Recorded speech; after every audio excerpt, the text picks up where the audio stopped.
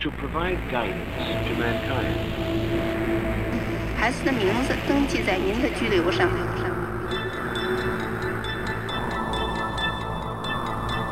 No vision can grasp it. Welcome to a radical discussion of independence, free will, liberty, and the left-hand path. This is Damonosophy 2.0 with your host, Paul Frick.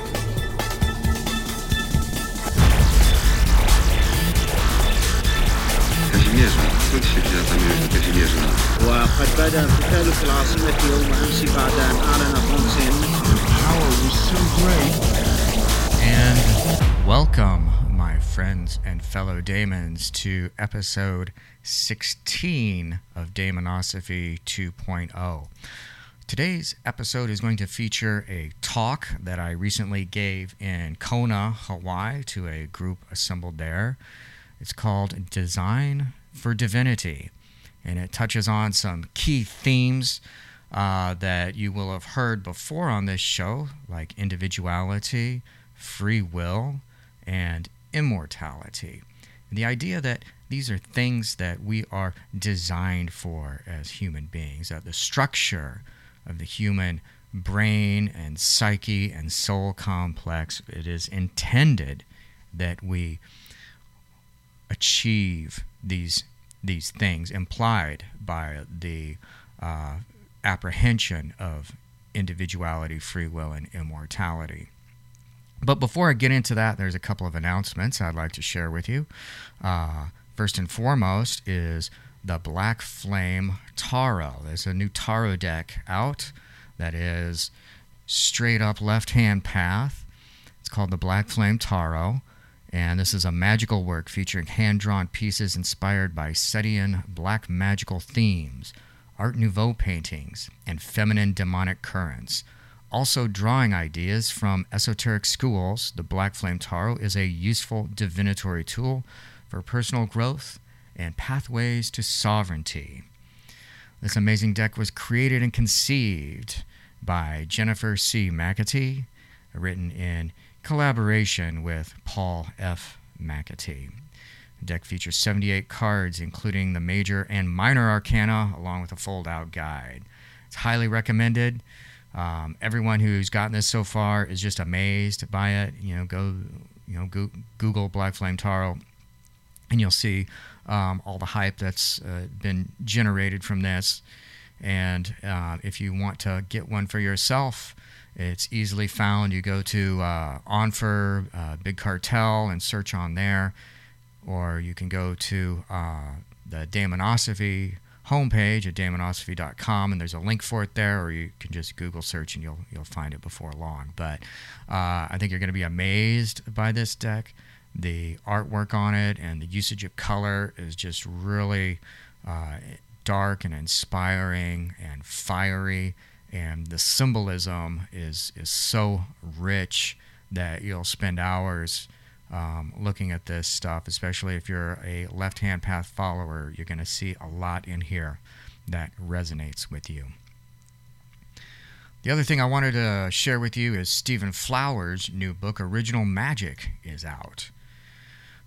This is a long-awaited third installment in his Zoroastrian works. And it's a complete guide to the theory, practice, and history of Mazdan magic, the first organized system of magic. Provides a complete curriculum of magical study and initiation centered on exercises key to the sacred Zoroastrian calendar.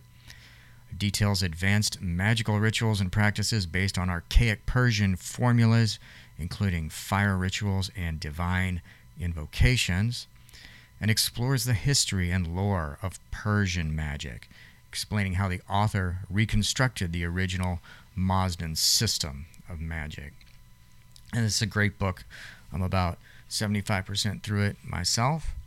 If you were a fan of Flower's book, 9 Doors of Midgard, then you will appreciate this. It's a similar sort of thing in that it maps out all of these practices in relationship to a calendar, to the body-soul complex, to where you can set up daily daily meditations and recitation systems to really kind of auto-hypnotize yourself into really deep diving into the essence of the original system of magic. So definitely check it out.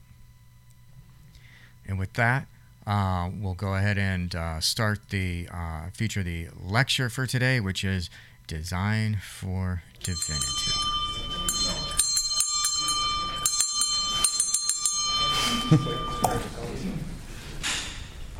Well, I do have some very good news for you all today.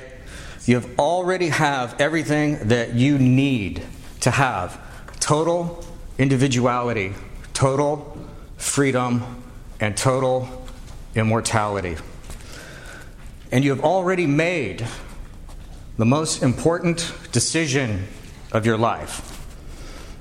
You've already made a conscientious decision in favor of all of these things. And you've already taken responsibility for them.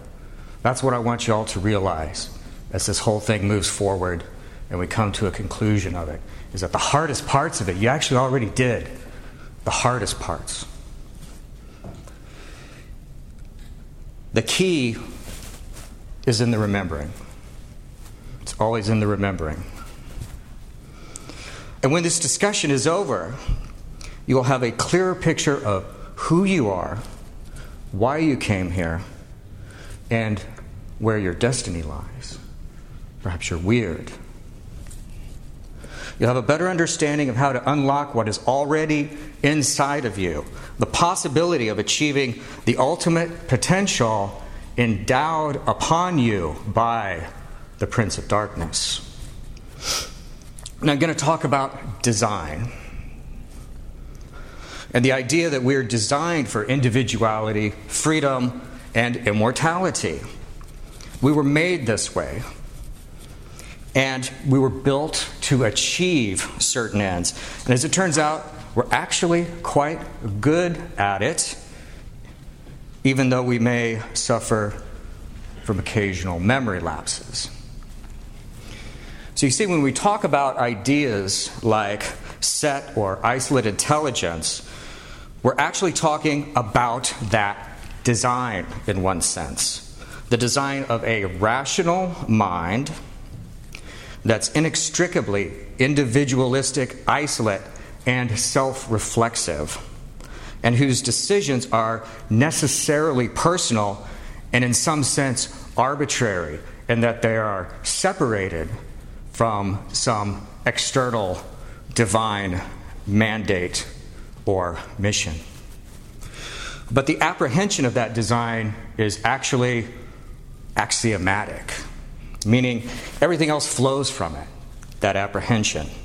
From this fundamental ability to apprehend the principle of causality and our ability to naturally ratiocinate, to form judgments by a process of logic and reason, or to use the rational mind. So think about it. The average adult human being, once advised of the existence of logic, does not need to be told why logic is significant. We understand instantly that logic is real, significant, and correct. No one responds to our, well, why be logical?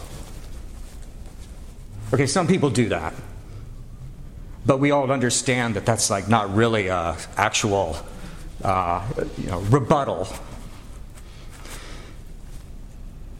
So we understand instantly that logic is real, significant, and correct, and that it's, well, in essence, it's logical. And this is because the structure for it is pre-existing. It's in the structure of our brain, our psyche. It's part of our design. And sure, we can use our rational mind for solving algebra problems or working out logical proofs. But the fact is, we use it in a very practical sense to make decisions about life on a daily basis for all manner of things. So maybe we're starting out thinking about this idea of using the rational mind in a really big sense, in a divine sense. But we actually use this functionality in very ordinary, common ways. Some estimate the average person makes as many as 35 1,000 decisions a day, assessing things like time, place, and value. And this goes back to what the high priest was talking about in his presentation about the glyphs, is that we have this ability to assess value out of things. So I want to talk for a moment about the left-hand path and the right-hand path, and how they take man, how they approach the significance of human life on earth. So the right-hand path, and by this I mean Abrahamic religions like Judaism, Christianity, Islam, and also many political systems, certainly fascism, Marxism, and things like this. They begin not with observing man as he is found, but they begin with an idealized social order. They begin with the vision of an ideal state, an ideal order that then man must fit in. Man is then obligated to fit into this. And usually it doesn't work out, right? I mean, when has there been a system presented to us as this is the way man is to live, the way we are supposed to live, and it was easy, and everyone just said, yeah, let's do it, that's great, wonderful, no problems? No, there's always been a problem. There's always been a problem. So this is why we have, why many of these systems become necessarily authoritarian, because it's necessary to force people into that. Christianity was such a great thing. Everyone would just naturally love it, be into it. They wouldn't need force. They wouldn't need punishment. They wouldn't need sin. So they begin by establishing these expectations and guidelines for this order, and from there work their way backwards to man as an individual. So here they find man as a component of that order and obliged to him to abide by certain guidelines, socially, economically, and even sexually. They do not ask how the individual feels about this, whether he thinks it is just or desirable. Both his mind and his body are obliged to conform, almost always by coercion, by force, or the threat of force. They know what's best for you. They have a plan for putting everyone in their proper place. So this is where also the idea of collectivism emerges. And in particular, it's the presence of coercion which distinguishes collectivism from voluntary cooperation amongst free individuals. Collectivism means the subjugation of the individual to the group, or rather, the idealized vision of that group. It does not mean voluntary cooperation or collaboration between free individuals. There's no mystical authority or divine imperative mandating that we must accept the evil of coercion, subjugation, or enslavement of our fellow men in order to exist as a society.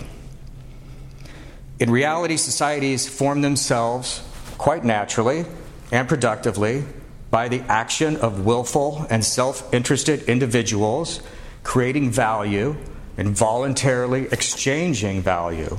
Value in resources, goods, services, energy, all the things that we have going on in society, but also magic. And this is where we can stop and say, what we do here in the temple is a microcosm of what the rest of the world is like in some sense, in some essential sense, in the way that we are able to exchange. I mean, there's all this exchange going on here, right? But no one is being depleted, right? No one is being taken advantage of by this. Everyone emerges with more than they came here with. There's this idea of a zero-sum game. The actions that we undertake in the Temple of Set defy that, because everyone wins. So the left-hand path takes man as we find him, an individual who, again, is able to independently make thousands of decisions a day that are based on his particular needs and in relation to his own unique point in space and time and his own personal and idiosyncratic preferences. Or another way of saying that is his own subjective universe. So, for instance, Gurdjieff found man as an individual, but largely as a machine, subservient to certain natural mechanical forces, with a small part of him that is essential and that can grow into something conscious and willful. He said that man as he is has no individual I, but there are instead hundreds and thousands of small separate I's. And yet will and individuality is part of his providence, part of his natural right to claim. Again, part of his design, and thus his potential that he might yet fulfill. It might be buried down deep in there somewhere, but again, the remembering. So that's why in that system, there's always saying, remember yourself. Remember yourself, you idiot. Anton LaVey found individual man as a carnal being, just another animal, sometimes better, but more often worse than those that go on four legs. A being endowed with the potential for responsibility, wisdom, and kindness, and whose natural aim is his own personal vital existence, indulgence. And if nothing else, LaVey was a champion of private ownership of the body. This is mine. You own this. You came into the world. This is yours. Your property. Then Ra and Set took this same line of thinking and extended it to man's metaphysical existence. In addition to a material sovereignty of the body, the ownership of that, we also have sovereignty of the mind, the psyche, and that this is embodied in the idea of isolate intelligence, which is indelibly part of our design based on a first iteration of the same, the principle of isolate intelligence. And really, it's the metaphysical fact of isolate intelligence that leads to the next thing that I want to talk about, which is individuality. So from this metaphysical idea of isolate intelligence flows the principle of individuality in more of a social context. It's the metaphysical fact of isolate intelligence that forms the basis for the emergence on a social level of the experience of individuality. So I'm going to get Oxford Dictionary on y'all for a minute. The first definition of individuality from Oxford is the quality or character of a particular person or thing that distinguishes them from others of the same kind, especially when strongly marked. And number two is separate existence. That's it. So to me, that's really similar to the phrase isolate intelligence. There's a lot of similarity in that. And isolate intelligence means that for intelligence to exist, it must enjoy a separate existence from other instances of intelligence. That each instance of intelligence must occupy different space and time, and that for it to exist, it must be able to distinguish itself from others. I'm different than y'all. I'm like Kurt Russell in the movie The Thing, where I'm like, I know you're not all those things because you'd all just jump on me right now and kill me. So there's still individuality here. Dr. Flowers elaborates on this in The Crystal Tablet, where he says, the distinction is the result of the existence of the principle of isolate consciousness within the universe and the presence of the gift of that intelligence within individual members of the human species. The left-hand path solution is then to cultivate and nurture this intelligence as a separate and unique quality, that it may kefer, Here's the climax. Kepher leads to individually determined freedom. Individually determined freedom. Not group-determined freedom, not socially determined freedom, or organizationally determined freedom. The true freedom promised by Kepher can only be self-determined. There's no other option, or else it's not individuality. It's not freedom. Isolate intelligence means that we are individuals. Isolate intelligence facilitates individuality. As our own particular, unique experience of isolate intelligence emerges from the principle of isolate intelligence, the Prince of Darkness, we realize that that is part of our design. It's what we were made for. It's what we were designed for. We see that Kepher is part of our design, and we also see that responsibility is part of our design. And it is only we as humans, as children of the gift of Set, that can take responsibility. We don't talk about animals taking responsibility. It doesn't make sense. We talk about how we take responsibility, how I must take responsibility for this. And finally, we realize that being able to distinguish slavery from freedom, voluntary acts from coercive acts, is also part of our design. It means that we have rational self-interest and that we have a right, a natural right, to claim our psyche, our body, as our own property, to do with as we will. It is the fundamental state upon which Aleister Crowley's Do What Thou Wilt is based. This free and sovereign isolate intelligence is literally the gift of Set. And violating the natural rights of individuals that are indissoluble from that gift, whether by coercion, theft, or slavery, literally profanes and denigrates the gift of Set. For clearly, we were designed with purpose to be as we are. So from isolate intelligence and individuality flows the concept of fundamental natural rights. So I'm going to talk about some Enlightenment era stuff for a moment. The 17th century Enlightenment philosopher John Locke articulated these fundamental rights quite well: life, liberty, and property. He used the term natural rights to refer to these. So I'm going to talk about this idea of rights a little bit. I think it's worth looking at because this is a word that we hear a lot these days. And it's used in different ways that maybe are worth examining. So the New Oxford definition of right is a right considered to be inherent or inalienable, especially in connection with the individual's relationship to the state and to society.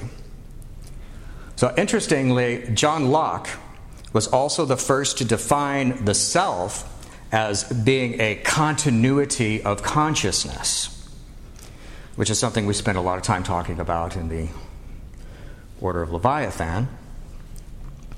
These rights must be understood as something that flows from your fundamental nature rather than as something granted to you. In other words, not applicable to things that you need other people to give you or deliver to you, like food, water, goods, services. You see, you can't have a right, or a natural right at least, to something that someone else has to provide to you. So you don't have a right to be served by someone else. That's kind of like the guiding idea behind slavery, that some people have a right to be served by other people. And therefore it's morally permissible to force certain people to serve you, or rob certain people in order to pay for that service. You do have a natural right to your life, and that means a right to not have it taken away from you. You have a natural right to not be unjustly killed or aggressed against. And in turn, you have a natural responsibility not to unjustly kill or aggress against another conscious being. And again, this would be a denigration of the gift of Set. And this is encapsulated in the Golden Rule, do not unto others. And I mean, this is something even Anton LaVey had his own sort of version of this thing. This is something that really, even though it's distasteful to think of the Golden Rule and where it came from and everything because of the Christianity of it. Still, the reality is that this is just sort of a fundamental natural thing that we perceive, that, well, I shouldn't do unto anyone else that I wouldn't want that done to me, right? I mean, didn't our parents tell us this? And this is a fairly obvious aspect of existence. And I think the only reason people start doing it is because for some reason they feel they can dehumanize other people. Well, they're not really a person for some reason, so therefore I don't have to acknowledge that with them. So you do have a natural right to liberty and to live freely, to not be forced into a cage, and to do what you will so long as it causes no harm to others or interferes with them. So I'm going to talk a little bit about property, because I think it's worth looking at our physical, this gets down to our physical material existence here. And this is very much the basis of where we're from. So due to isolated intelligence and the nature of perception, we're naturally inclined to feel ownership over our bodies. And further, through our works, we can claim other external aspects of the universe as our own property. So for example, if I work and save money, I bought this shirt, I can consider this my possession. So we establish ownership of things outside of our body through this sort of interaction with the universe. And really, it's a fairly magical thing. This is why I think when we're talking about magic, we're not out in left field. We're not talking about crazy shit. I mean, this is what happens through exchange with people just in ordinary life. It's the essence of magic. It's a natural act of applying our mind and our will to the universe to cause change in accordance with will. It's Dr. Flower's formula of see, awaken, act applied to a certain object from which ownership arises. And getting back to John Locke for a moment, who talked about all these things, the concept of private property begins with yourself or the body. So that's where the whole concept that we can do these things, well, it's because our existence coming into being here, I think you said the age of 2, trying to remember back that far. There's a certain point in life. Seti and Griff and I were talking about this last night also, about children at the age of 2, we think it is. I mean, we're not really child psychologists per se, but we think we read this somewhere. Somewhere around the age of 2, children will start saying the word no. Right? And, maybe someone has a different experience. I don't have children, but generally, and, child psychologists tell us that this is a sign of how, ownership is arising out of that. At the same time that someone realizes that they are a self, a unique individual, they have a sense of ownership of themselves, and they express this by saying, no, I don't want to do that. I'm not a part of this out here. This is me over here. So John Locke has a good quote on this, and I like looking at this because I think it's worthwhile to look at people who are not occultists per se, who were looking into these things. And he said, every man has a property in his own person. This nobody has a right to but himself. The labor of his body and the work of his hands, we may say, are properly his. Whatsoever then he removes out of the state of nature hath provided and left it in, he hath mixed his labor with and joined to it something that is his own, and thereby makes it his property, it being by him removed from the common state nature placed it in. It hath by his labor something annexed to it that excludes the common right of other men. So one of the words in this that I think kind of causes me, I struggle with this, and I imagine other people do too, is that he uses this word labor. And so it makes you think of work. And so you think, oh, work. Oh, that's like kind of distasteful. That's like not very fun. But isn't it interesting that we use the term working to describe how we're using magic to change things? So by the interaction of the mind and will, the subjective universe with the conditions we find ourselves in, that is the objective universe, new creations are brought forth that we might call our own. So, again, I'm guessing this sounds familiar to a lot of people because it's basically black magic. It's LBM, it's MBM, where the subjective universe moves to establish dominion over the objective universe, to establish ownership. And it's also greater black magic, where the subjective universe transforms itself into a perfected sovereign being, self-owning being. So, now I'm going to talk a little bit about free will. Isolate intelligence means that we are fundamentally free beings, free from the laws which govern the cosmos. We were designed not to be slaves, not to be lorded over by masters, and most of us find it undesirable to be in that situation or to see others in that situation. We were designed not to be governed, but to be self-governing individuals. Freedom means we have the opportunity to become responsible beings, to take responsibility, that we are able to take responsibility rather than have it given to us or assigned to us or being told, yeah, take responsibility for that. It makes no sense to say, again, anything without isolate intelligence should be responsible. We don't say this about animals. We don't say this about the universe, that it's responsible for giving us something. It's only through misapprehension of the role of authority that we imagine that other people, under the guise of church or state, are responsible for us.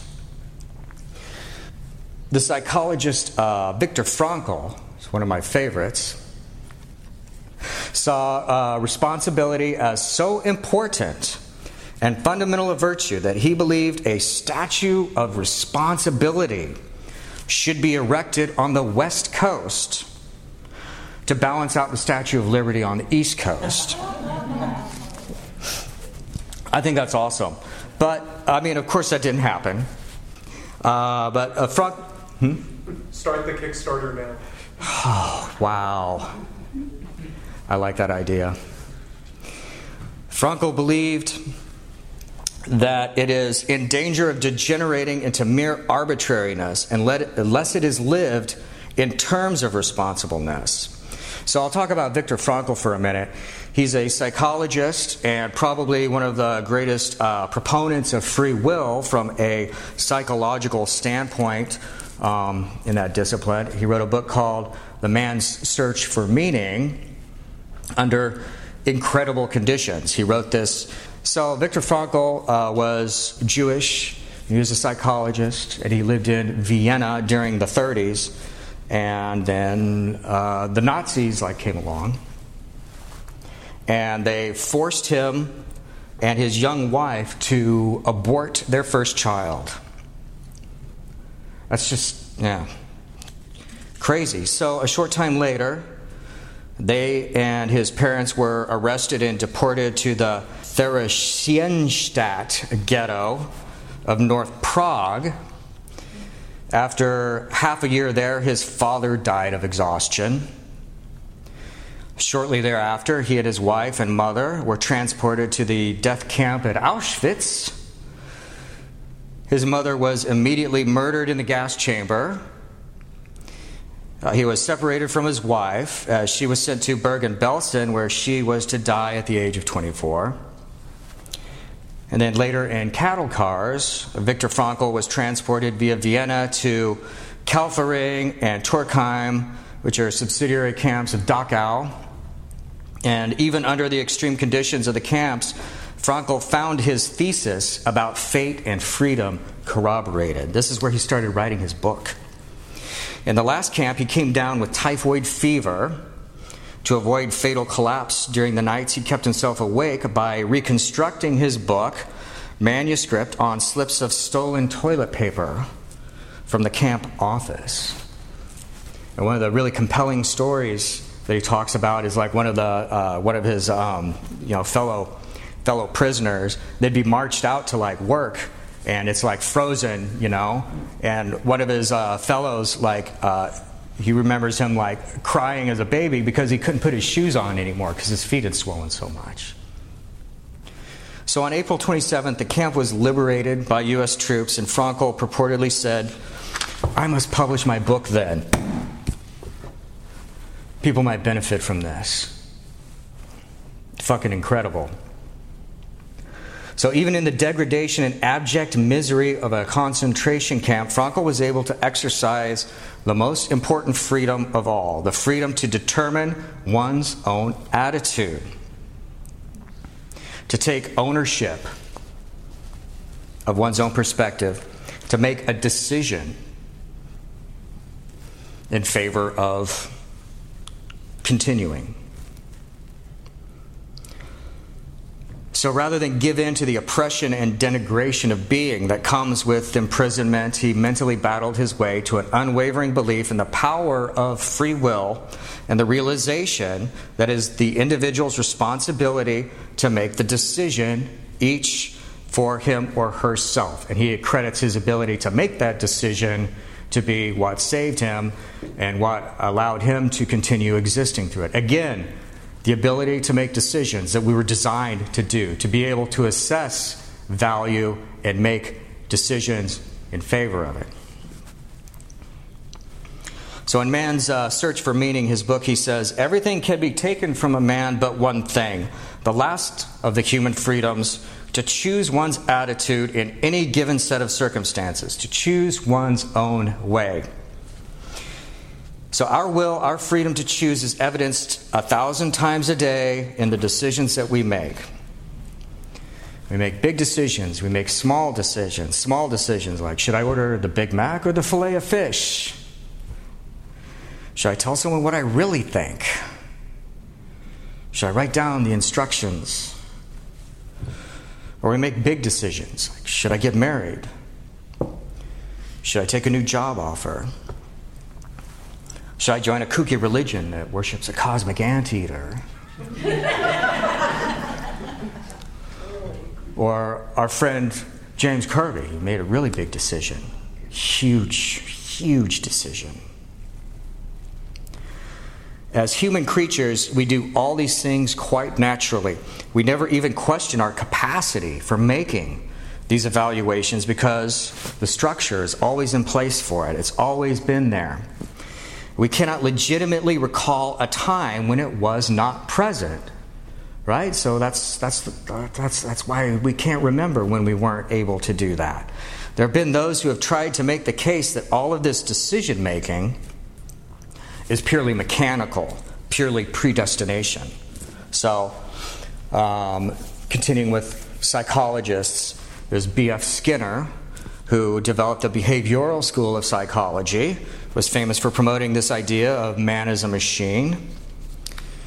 And then Pavlov, who I consider really just kind of a creepy torture artist, who, cut holes in the sides of dogs' faces to prove that they salivate with food and they could be associated, which I think anyone who's a dog owner could have told them that, Not really that amazing of a discovery in my opinion. All for the name of science and to prove that we don't have a free will. Why do they want to prove that we don't have a free will? Support the social structures that already exist that tell you that you don't have a free will. So this ideology that goes along with this is that since we're lacking free will as human beings, we couldn't possibly make good decisions for ourselves, and therefore we need a proper central authority guided by the hand of science or something, faith, inspiration, to take responsibility for us. So this is the guiding thought behind the eugenics movements in England and America in the early 20th century, as well as the Nazi death camp and human experimentation. Soviet scientists trying to crossbreed apes with humans to create super soldiers. This shit all happened. All these atrocities were under the auspices of man's best interest. Again, these people up here who know what's best for everyone, and they're going to put everyone in their proper place. So eventually, all these centralized authoritarian solutions always come to the same conclusion, that free will must be obliterated. It's a key point in Orwell's 1984 when O'Brien explains to Winston Smith, if you want a vision of the future, Winston, imagine a boot stepping on someone's head. Yet despite all these attempts to divert or sublimate, free will endures, evidenced by your own ability to make decisions, and by having made, again, the most important decision already, and that's the decision that brought you here today. So I want to talk a little bit about immortality. So remember in the beginning, I said that you'd already made this decision in favor of individuality, freedom, and immortality. Isolated intelligence also means that we are immortal. And the keys to this, again, are in the structure of the psyche. The psyche is designed to perceive infinitely into the past as well as into the future. The Egyptians represented this idea with the Ka. And Dr. Aquino talks about this in his book, Mind Star. He says, while the Ba may particularly posthumously lose awareness of itself through the paradoxical expansion of that consciousness into its entire perceptive field, the Ka remains immortally finite, distinct and otherness separate. Thus, in an expressive, active sense, it becomes the externally identifiable individual beyond physical death.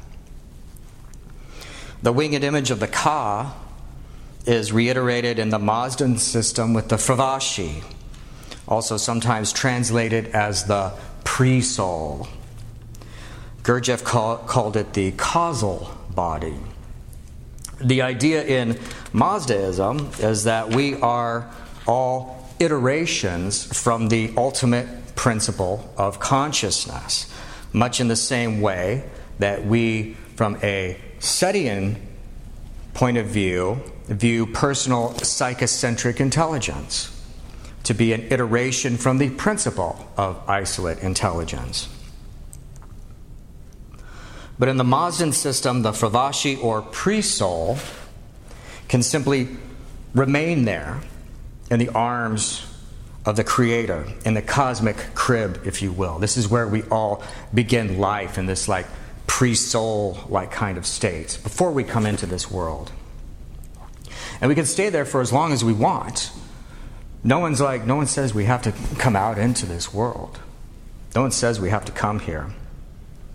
So we remain in this sort of larval kind of state with all the other pre-souls. And it's a wonderful place. We're in the arms of like peace and love. It's like staying in the womb forever, surrounded by amniotic fluid.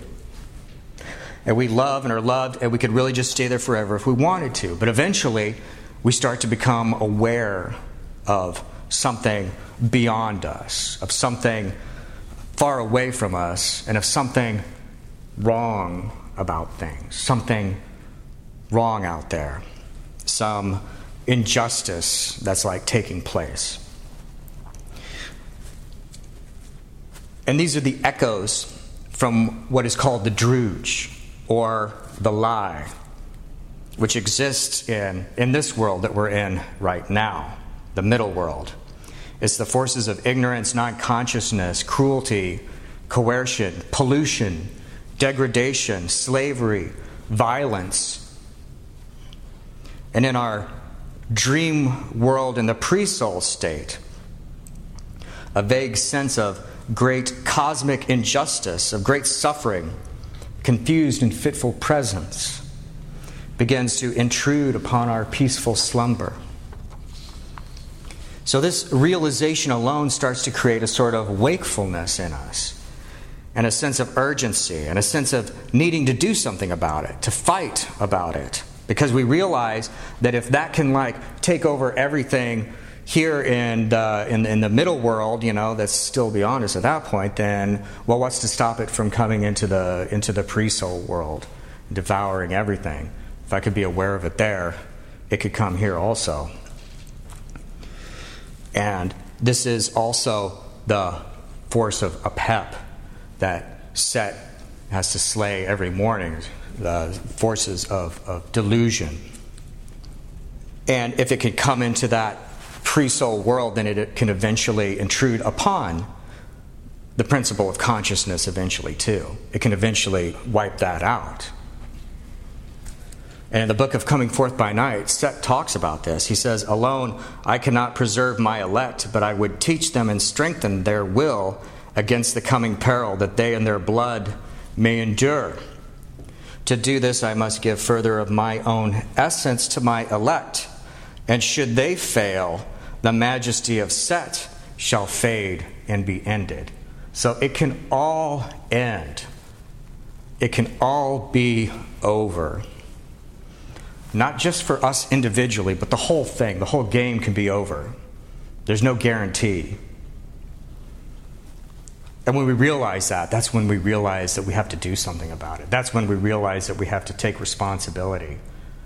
And we start by developing in ourselves, by remembering in ourselves, and starting to develop consciousness in ourselves.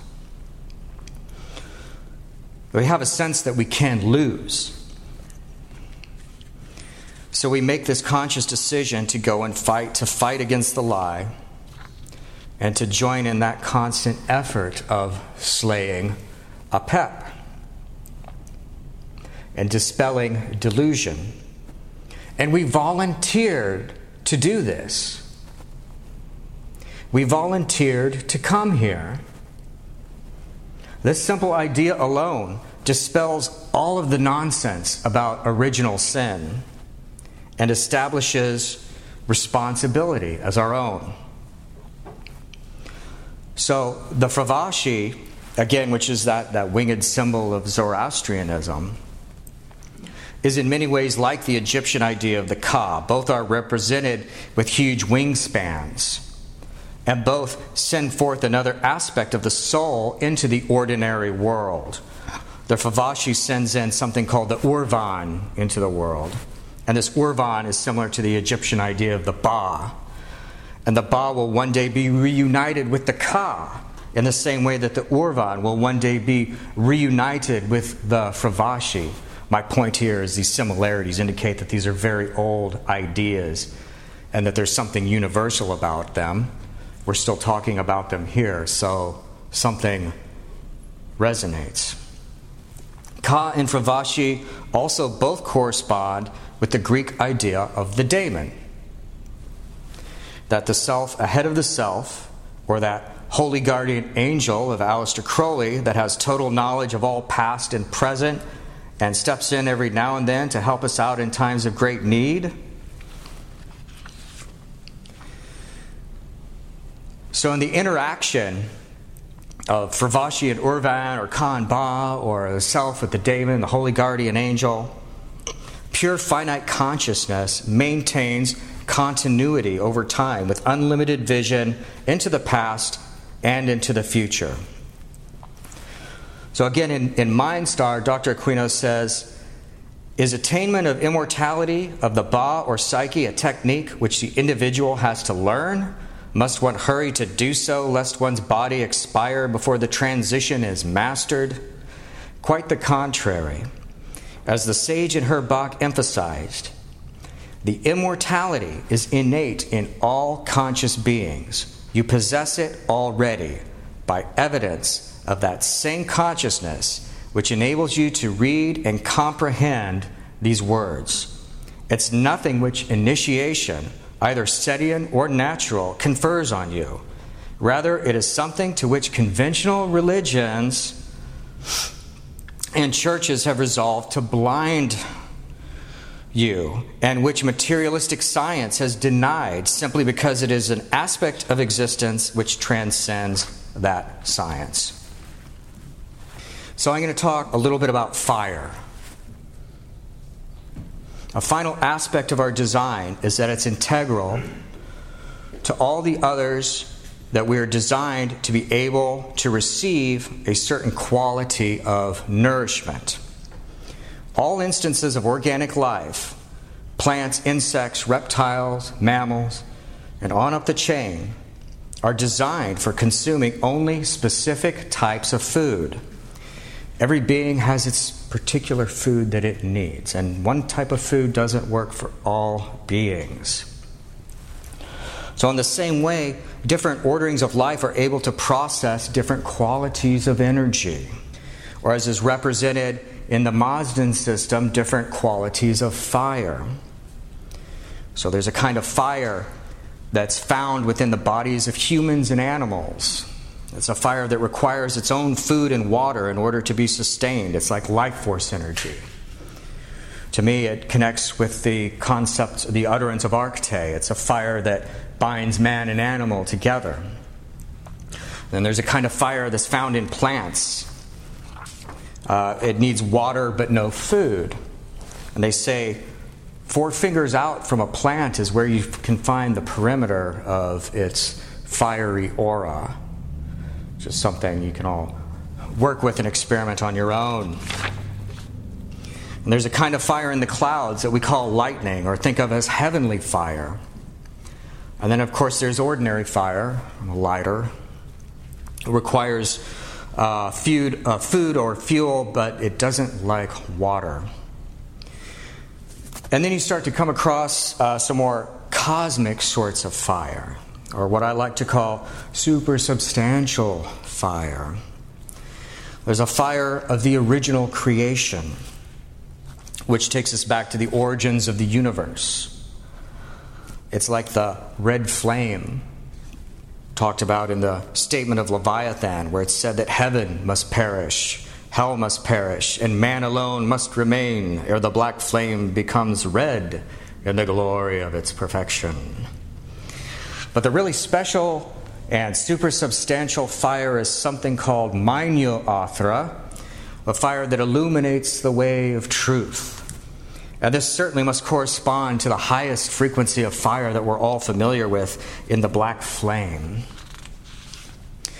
But notice also that all these manifestations of fire are connected with ideas about consuming something. They're connected with ideas about nourishment, and that different fires are needed for nourishing different orderings of life and being. So for man, it's the fire called Mainyo-Athra that he needs to feed his conscious evolution and growth. And this is the fire that only he can consume by virtue of his design. Man was designed to be able to consume, digest, and integrate this highest substance, this supersubstantial fire. It is only man that is able to consume it. For it is only man that is able to digest it and integrate it in order to produce a higher state of being. So we've talked about a lot of things. And so I want to talk about something that everyone is familiar with. Everyone has heard these words before. Everyone has uttered these words before. I am. Say it with me once. I am. Now try this. We're going to say I, breathe in, and then we'll say am and breathe out. I am. I am. In some accounts, these are the first words of God, the first conscious utterance. In Exodus 3:14, it is the response of God. when Moses asks for his name, I am that I am. I think Popeye said that too.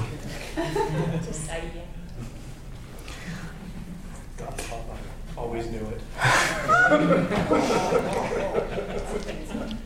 It factors heavily in Roman Catholicism and Yahweh. I am He who is. I am who am. I am who I am. And the expression also factors heavily in much of Egyptian creation cosmology. And in one version is the goddess of magic, Heka, uttering I am from within the void of creation.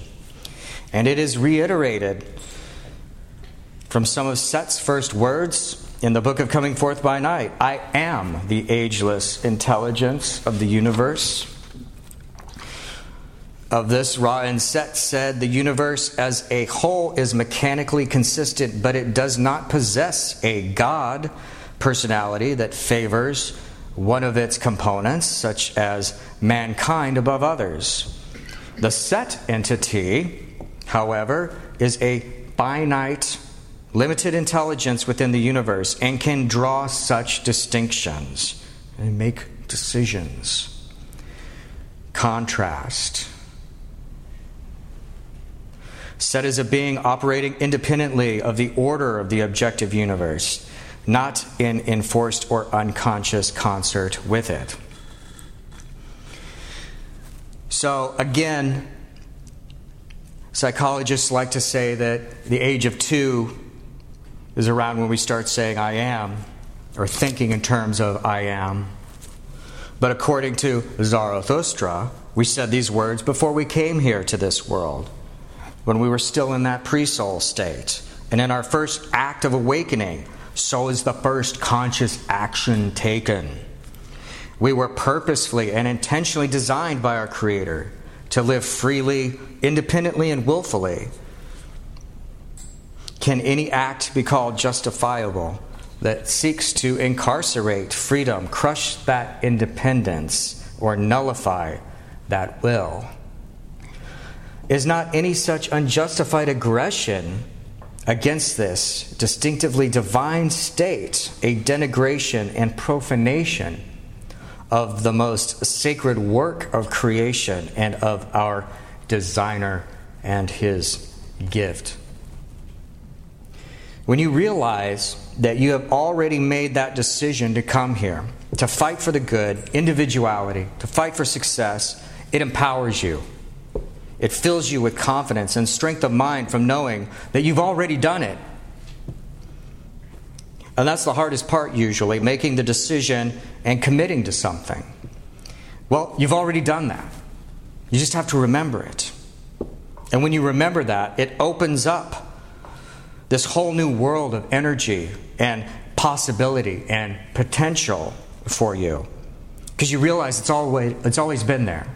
It's always been there before. You just weren't aware of it, or aware that you were designed to absorb it and process it and integrate it into your being so that you can become the full potential of what you have been endowed with by Set, the Prince of Darkness.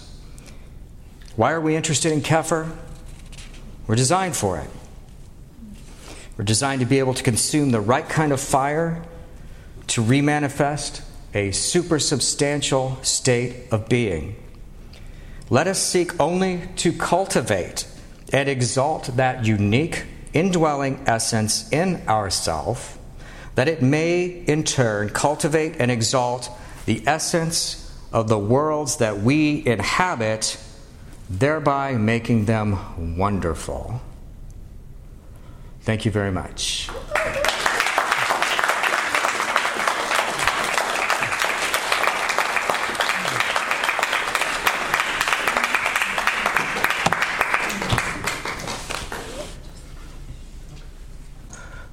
Freedom when one's actions are determined. I'm thinking of the Stoics and Epictetus. He had the famous example of a dog tied behind a cart being dragged along. He said it had freedom in that it can either trot along merrily or be dragged. That's its choice. It's effectively an attitude. would you consider that freedom when your actions are determined, but your attitude is your own? So, The Frankl in some ways. what's that? Well, we're kind of back to Frankl in some ways. Yeah. Yeah. Well, one of the big things that really drove Frankl to write the book that he wrote was essentially the idea that if there was to be any value to psychology, it had to work in the situation he was in. Yeah. And that while he could not change the nature of what was going on in terms of his imprisonment and the conditions, he could determine his experience of them. Yes. In terms of what his subjective interpretation, his sense of what he was responsible to and what was arising, and his essentially controlling what was happening within his own psyche, regardless of what else was going on. He could not control that part. He did not have the ability to have freedom in terms of what was happening there. But within that inch of space of his own being, he was still free even in this condition of austerity.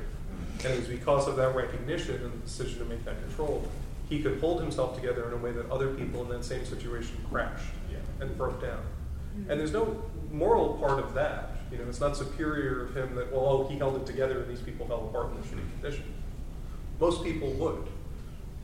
That it's a mark of the real intensity of who he was, of that recognition that there is this capacity to, even in the worst of circumstances, you still get to control what's happening in terms of your experience of it. So if we say, okay, let's not talk about freedom and responsibility and will in terms of absolute states. Let's say it's a continuum. Let's grant that, and that's plants have their own version. They have their own version of it. They have their own scale of it. Animals have their own scale of it. Well, what does man do? What are we going to do with that reality of it? How do we make those decisions? Do we make our decisions in, let's go in this direction? If the continuum's going this way, are we going to go in the direction of animals and plants? Or are we going to go in the direction of more freedom? And so, this is very much how Gurdjieff represented the cosmos. So anyone who's read, In Search of the Miraculous, where they talk about laws, where Ouspensky gets all mathematical and says, in this world there's 5,000 laws, but the next world there's less law. Well, the whole point of that is you want to move in the direction of less laws. You want to move in the direction of freedom. So you make decisions in the direction of that based upon your circumstances, based upon the context that you find yourself in. I feel like you're almost... It just felt like you're about to diverge into some libertarianism, populist sort of... Populist theory? Yeah. No, I wasn't going to say. The very beginning of your talk, really, I thought it could have diverged into that, but I'm glad you took the direction you did. So within that whole body of literature, there's things that are, in my opinion, that are fundamentally based on these essential truths. So rather than go in that particular direction, I think the important thing for us is to always come back to the fundamental truths. This whole system that we have here is based on isolate intelligence and these fundamental things about isolate intelligence and how we apply those to the universe, how we apply those to our particular context here. And it just, John Locke and a lot of these guys in the Enlightenment, established a lot of these ideas. These guys were establishing a lot of these fundamental ideas. I guess economical reasons for why information started to go out, like the printing press and things like that, and people were felt more free from having lived under thousands of years where what you believed was just a matter of what the church said you're going to believe, whatever, or central authority. One of the things that I took away from a few different sources, but I'm just going to pull Reich out of thin air, and some of his books. Do you need some wood and some metal, and we can extract him from the... And I'm thinking of books like, Mass Psychology of Fascism, which is on our reading list, where kind of the end conclusion of this is that in terms of functionality, there's not a lot of difference between church and state. I was trying to battle my way through a lot of these ideas in the Arabeth transmissions and working with this idea of centralized authority. Let's just talk about central authority. Let's just talk about power structure as a power structure. And the Diabolicon presents a lot of these similar patterns also, that there's this centralized authority. And that what are the daemons trying to do? Well, they're trying to get away from this centralized authority. So they're going to a place that's chaotic, that's pandemonium, where there's fewer laws. And what happens there? Well, they take different shapes and, do magic with each other and, all of this stuff. And everything's really nice, right? They're having a great time in pandemonium. But then what happens? Well, they got a sense of injustice happening in another world, right? And what was that? That was planet Earth, right? There's like humans there, and so, hey, let's help these creatures out. Let's give them a chance. Let's give them something. Let's give them the black flame. Let's give them the opportunity to experience this. Given that freedom is ultimately axiomatic, and at the same time desirable, it's a very enjoyable thing to have. Why do some choose to take away the freedom of others, and perhaps worse, perhaps not? Why do some willingly give their freedom away? Why do they go brown shirt and jackboots, send it my way? Some people take freedom away from other people because they're evil. Some monkeys are shitty monkeys. Right, because they suck. I mean, I don't have a better explanation than that. They fucking suck. And so some people give away their freedom because, because they don't want the responsibility. They don't want the responsibility, or because they're afraid. Because the people who take away freedom, like they have ways of doing it. They have tricks of doing that. They make it seem desirable, or they make it seem like, well, the alternative is, you see this fist, so. What I love about what you're doing is you're defining freedom in a really different way, which is as stewardship, right? Yes. It's like a completely, so like maybe people are giving it away because they don't either have a connection to the idea of stewardship, or like what you were saying, they're like, I don't want the responsibility of what it means to have less rules, right? If you're going to take away have less law, then inherently that is embodying the whole idea of stewardship. That's the freedom. Mm-hmm. So, mm-hmm. Yeah, no, that's a really good point. And I feel that for the most part, most of the Magi and the prophets or lords of the left-hand path, or the Dr. Flowers likes to talk about the Maz Mega from Zoroastrianism, the Brotherhood, right? The idea that these people appear over time with messages, and their message is always really about freedom, right? Isn't it always really about that? I mean, there's certain you got to take the context that they're in, and they have to use different language because their audience is different every time. Their audience is at different levels of enslavement. They're at different levels of being, deprived of freedom or having forgotten about freedom. Because that's the other thing, too, is forgetting, right? I mean, that's another reason why people lose freedom is because they forget about it. And so, Gurdjieff would talk about this, there's a cosmic inertia. There's an inertia that, pulls people down. That, no, it's not really evil people. It's this force in the universe. Our birth is but a sleeping and forgetting. Exactly. Egyptian mythology, we talk about a Pep, this force of delusion, and Set slays a Pep. He doesn't meditate a Pep away. He kicks ass. He fights.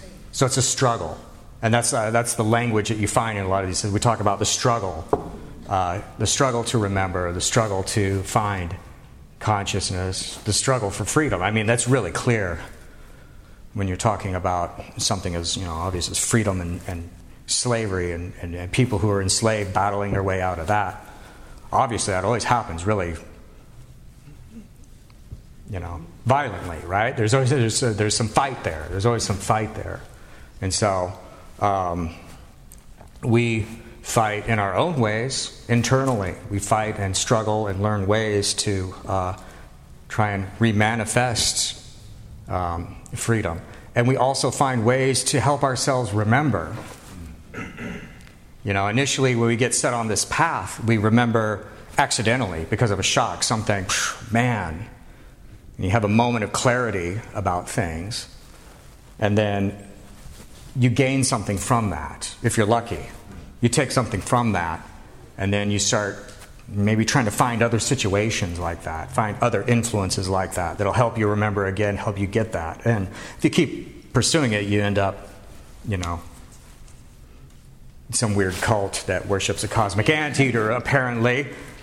So. And you're saying something so subtly important too that I'm gonna put it out there, which is that you're not talking about freedom from something. You're talking about freedom to something, and that's totally reflected in the whole Mazaism.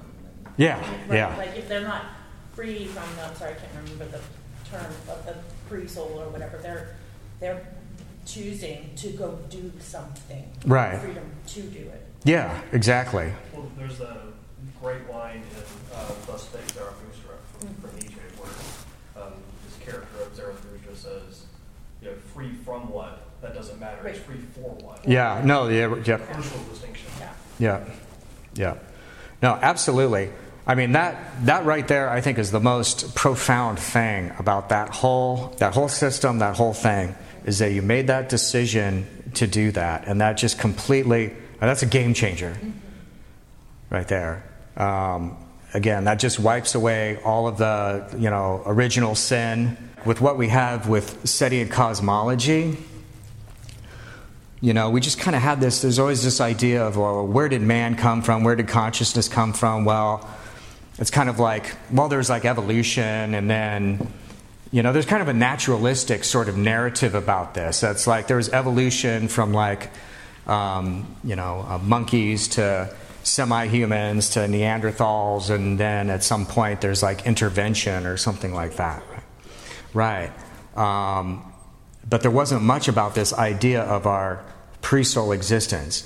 And so, I fell into the Zoroastrian stuff right around the same time that I fell into this Mind Star stuff. And so Dr. Aquino is like talking about these different aspects of it now. So he's talking about immortality. When you bring up immortality, everyone says, oh, I'm going to live after I die. Right. The future. So don't worry about that.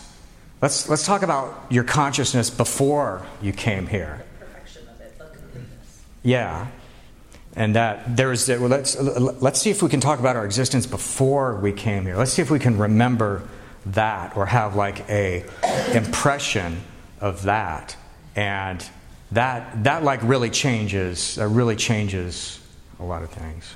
That's one of Socrates' arguments with immortality in the Phaedo. He says, I must have existed before, therefore I'll exist after. Yeah.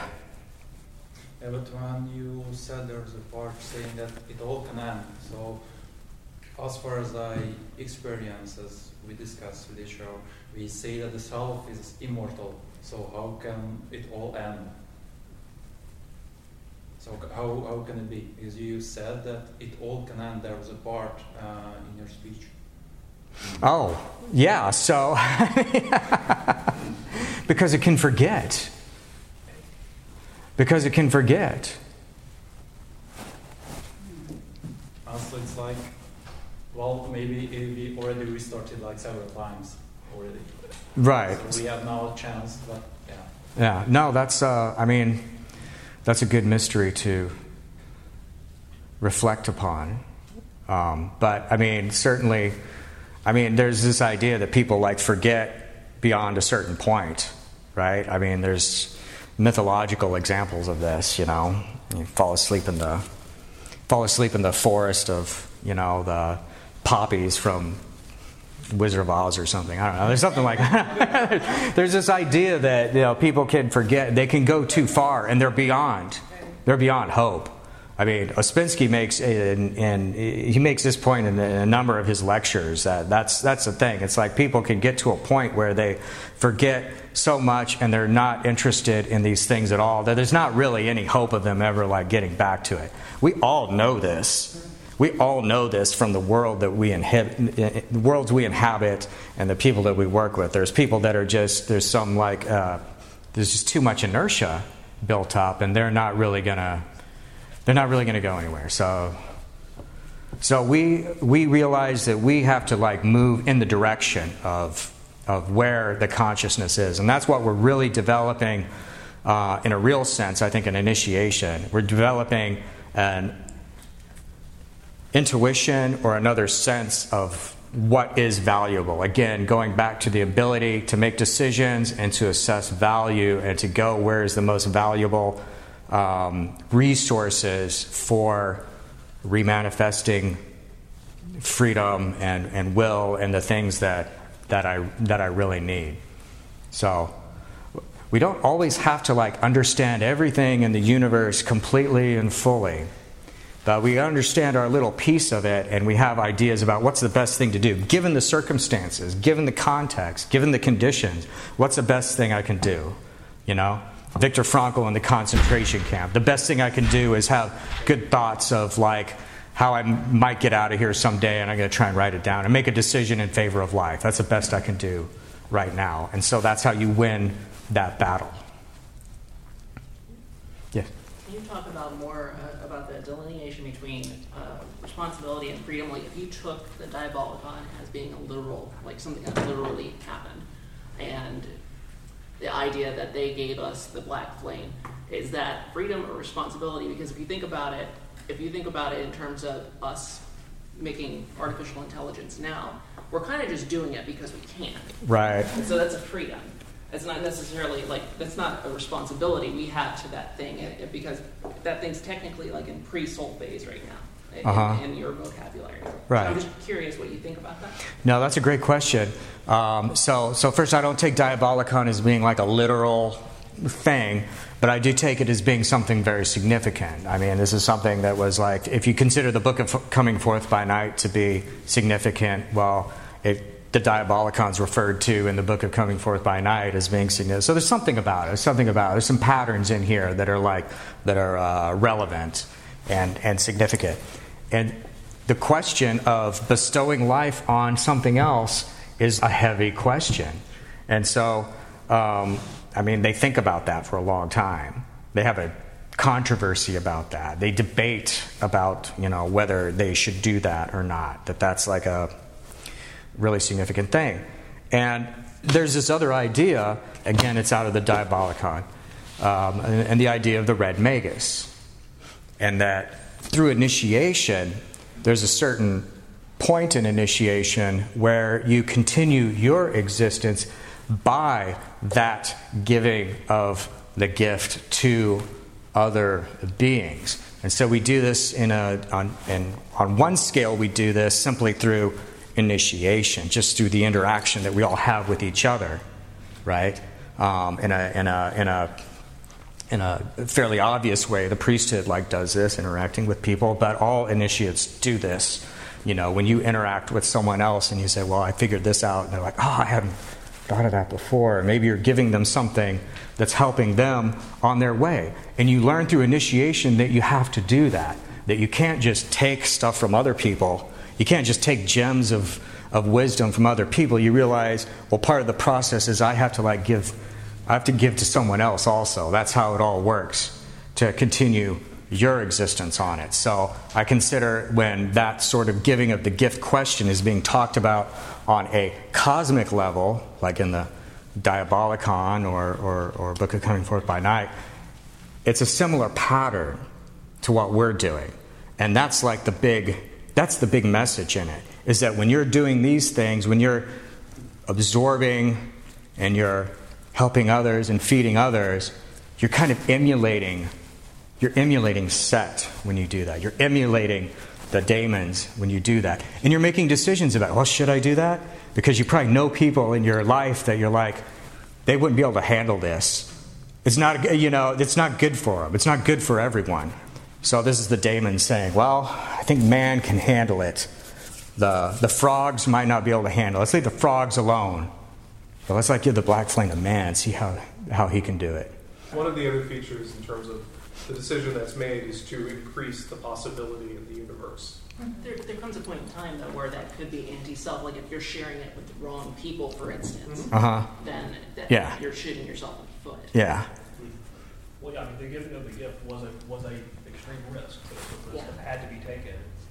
in order that consciousness could exist outside of what we said. There was no other way. So in Gurdjieff and also in the Mazdan stuff, spreading consciousness like that is helping the universe in a cosmic way too. It's not just helping mankind live off of this barren, unfeeling, non-conscious, shit. It's more like, Pythagoras talks about the music of the spheres, and how all of the universe moves together in harmony, and consciousness arising in the universe helps actually support that harmony. And so there's stories about when there's problems with consciousness on Earth, there's cosmic cataclysms that happen. Earth's second moon crashing into Earth. If you are ignorant in a situation, can you still be coerced, or can you still make decisions about being free? I mean, you think about situations, and maybe this is trivial, but you think you're being afforded choice because some product says you get all these choices now, but you scroll down to the bottom and agree to all the terms and conditions about how they'll gather all your data. Right, you didn't read the fine print. Market. Yeah. To you. So it's still kind of a situation, or I think about my kids, assuming they don't like something, and I'm violating their free will. Right. So they're going to go live off on their own, but they can't apprehend or understand responsibility at the same time. So I'm just kind of wondering about that. Well, children, I think, in one sense, there's a certain point, and I'm ready for everyone who's had children to throw stuff at me and say, "Shut the fuck up! You don't know what you're talking about." But and legally, we look at it this way: children, to a certain point, they are considered your property as parents, right? It kind of falls under a property thing where you're responsible for them to a certain point. And it's like, well, what age? I don't know. We go back and forth and talk about what age that isn't the case anymore. Right. For some of us, it goes on for a really long time. So that's it. And so as far as and then I think it's a different scenario that you're talking about. I didn't read the fine print. Yeah. I freely signed this contract, but they fucked me over. Well, I mean, that doesn't mean free will exists. That just means that people can. Right, that just means that you can swindle people, and so that happens. That happens in life. There's just I mean, the idea that everyone is free and has free will and should be allowed to live freely isn't like a utopian. It's not like a vision of utopia, right? It's not saying that everything's going to be perfect. Well, no, people are going to have disagreements about stuff, and they're going to work it out. But the question as far as that is would a centralized authority be able to decide all this for you more efficiently? Are they in a better position to monitor all the 35,000 decisions that every human being has to make in this room every day? Is it even possible that a centralized system could do that for everyone and have everyone come out yeah, I got a good deal out of this? So that's really the question about there. It's not a question of whether absolute one way or the other is best, but whether if we're allowed the freedom, or we take the freedom to be able to make these decisions in that direction, whether that's a better position to be in. Just think about it. It's in an ideal situation where you do have those choices in front of you, and you're where they're coming from. That's fine, but if some very good corporate marketing system is, got the full brunt of their LBM tactics on you, and everything coming in your Facebook feed is this. Right. And all the kind of attentional comments that you have is now occupied by. But the thing is, though, you need to get off Facebook then. To struggle for your freedom, right? And the information is out there, so you know that Facebook is doing all this manipulative crap. You found out somehow, right? So it's because probably you read other things that are more interesting that are not on Facebook because you want to get to the deeper truth of things, right? So there's that responsibility too, or a trajectory of growth that happens, right? The further you dig in, the more you are able to see what the extent of your freedom actually is. I do think that there's a challenge, and I don't think there is an easy answer to attempting to be a good faith actor in a bad faith context. And that is certainly your responsibility to those who are acting in bad faith. Right. Well, 2 + 2 is not 5. Yeah. And you're free to be free from Facebook or whatever research you do. Oh, sure. Yeah.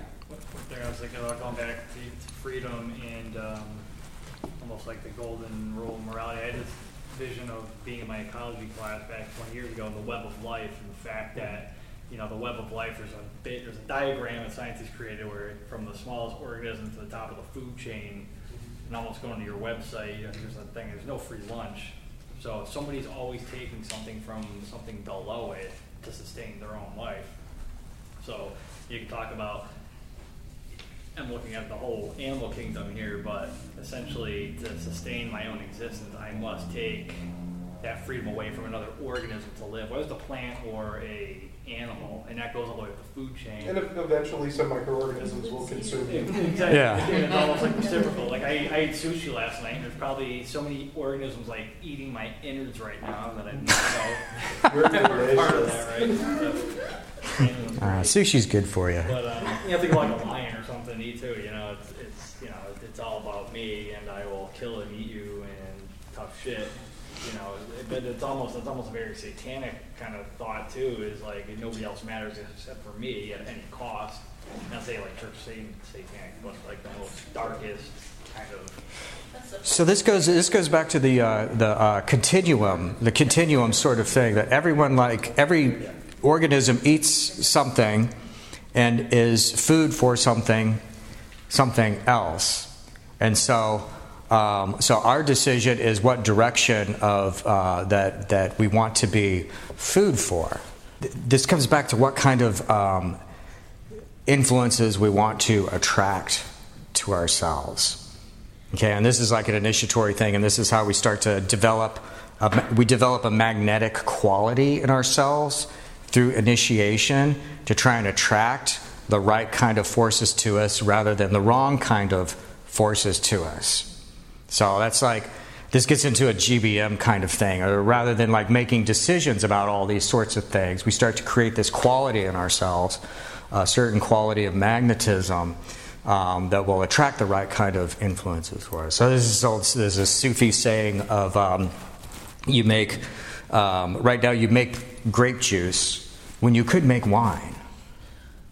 You talk about what you produce and what you're creating is attracting what ultimately feeds upon you. And so Gurdjieff talked about like the moon, and this is what I was thinking about during a lot of your presentation. There's this idea that we're food for the moon. This is kind of Gurdjieff's idea of concept of hell, right? Where souls go. If you don't do anything with your existence, right? You don't do anything to change what you are, then you end up being food for the moon, right? Your soul, and this is the moon is just populated by all these dead, non-conscious souls. But that has a cosmic function. That has a purpose.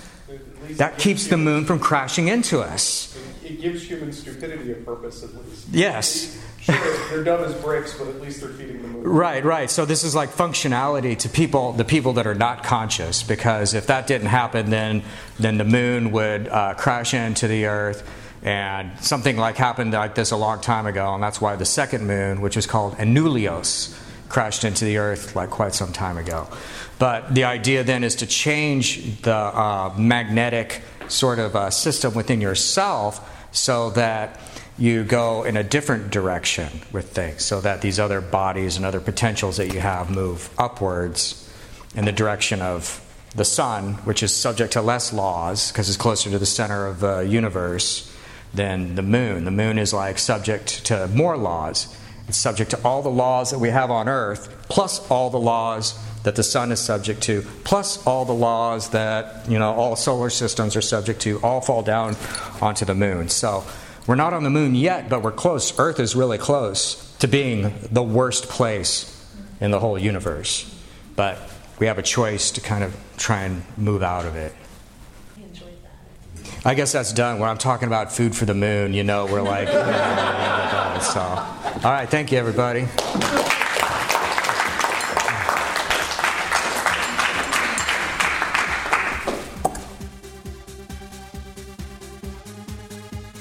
Well, thank you for listening to another installment of Daemonosophy 2.0, the only podcast exploring the congruence of liberty and the left-hand path. For more information, visit our website at www.daemonosophy.com. Follow our tweets at airbeth_trans, or join the discussion on Facebook at the Daemonosophy Group. And until next time, keep the dark fire burning.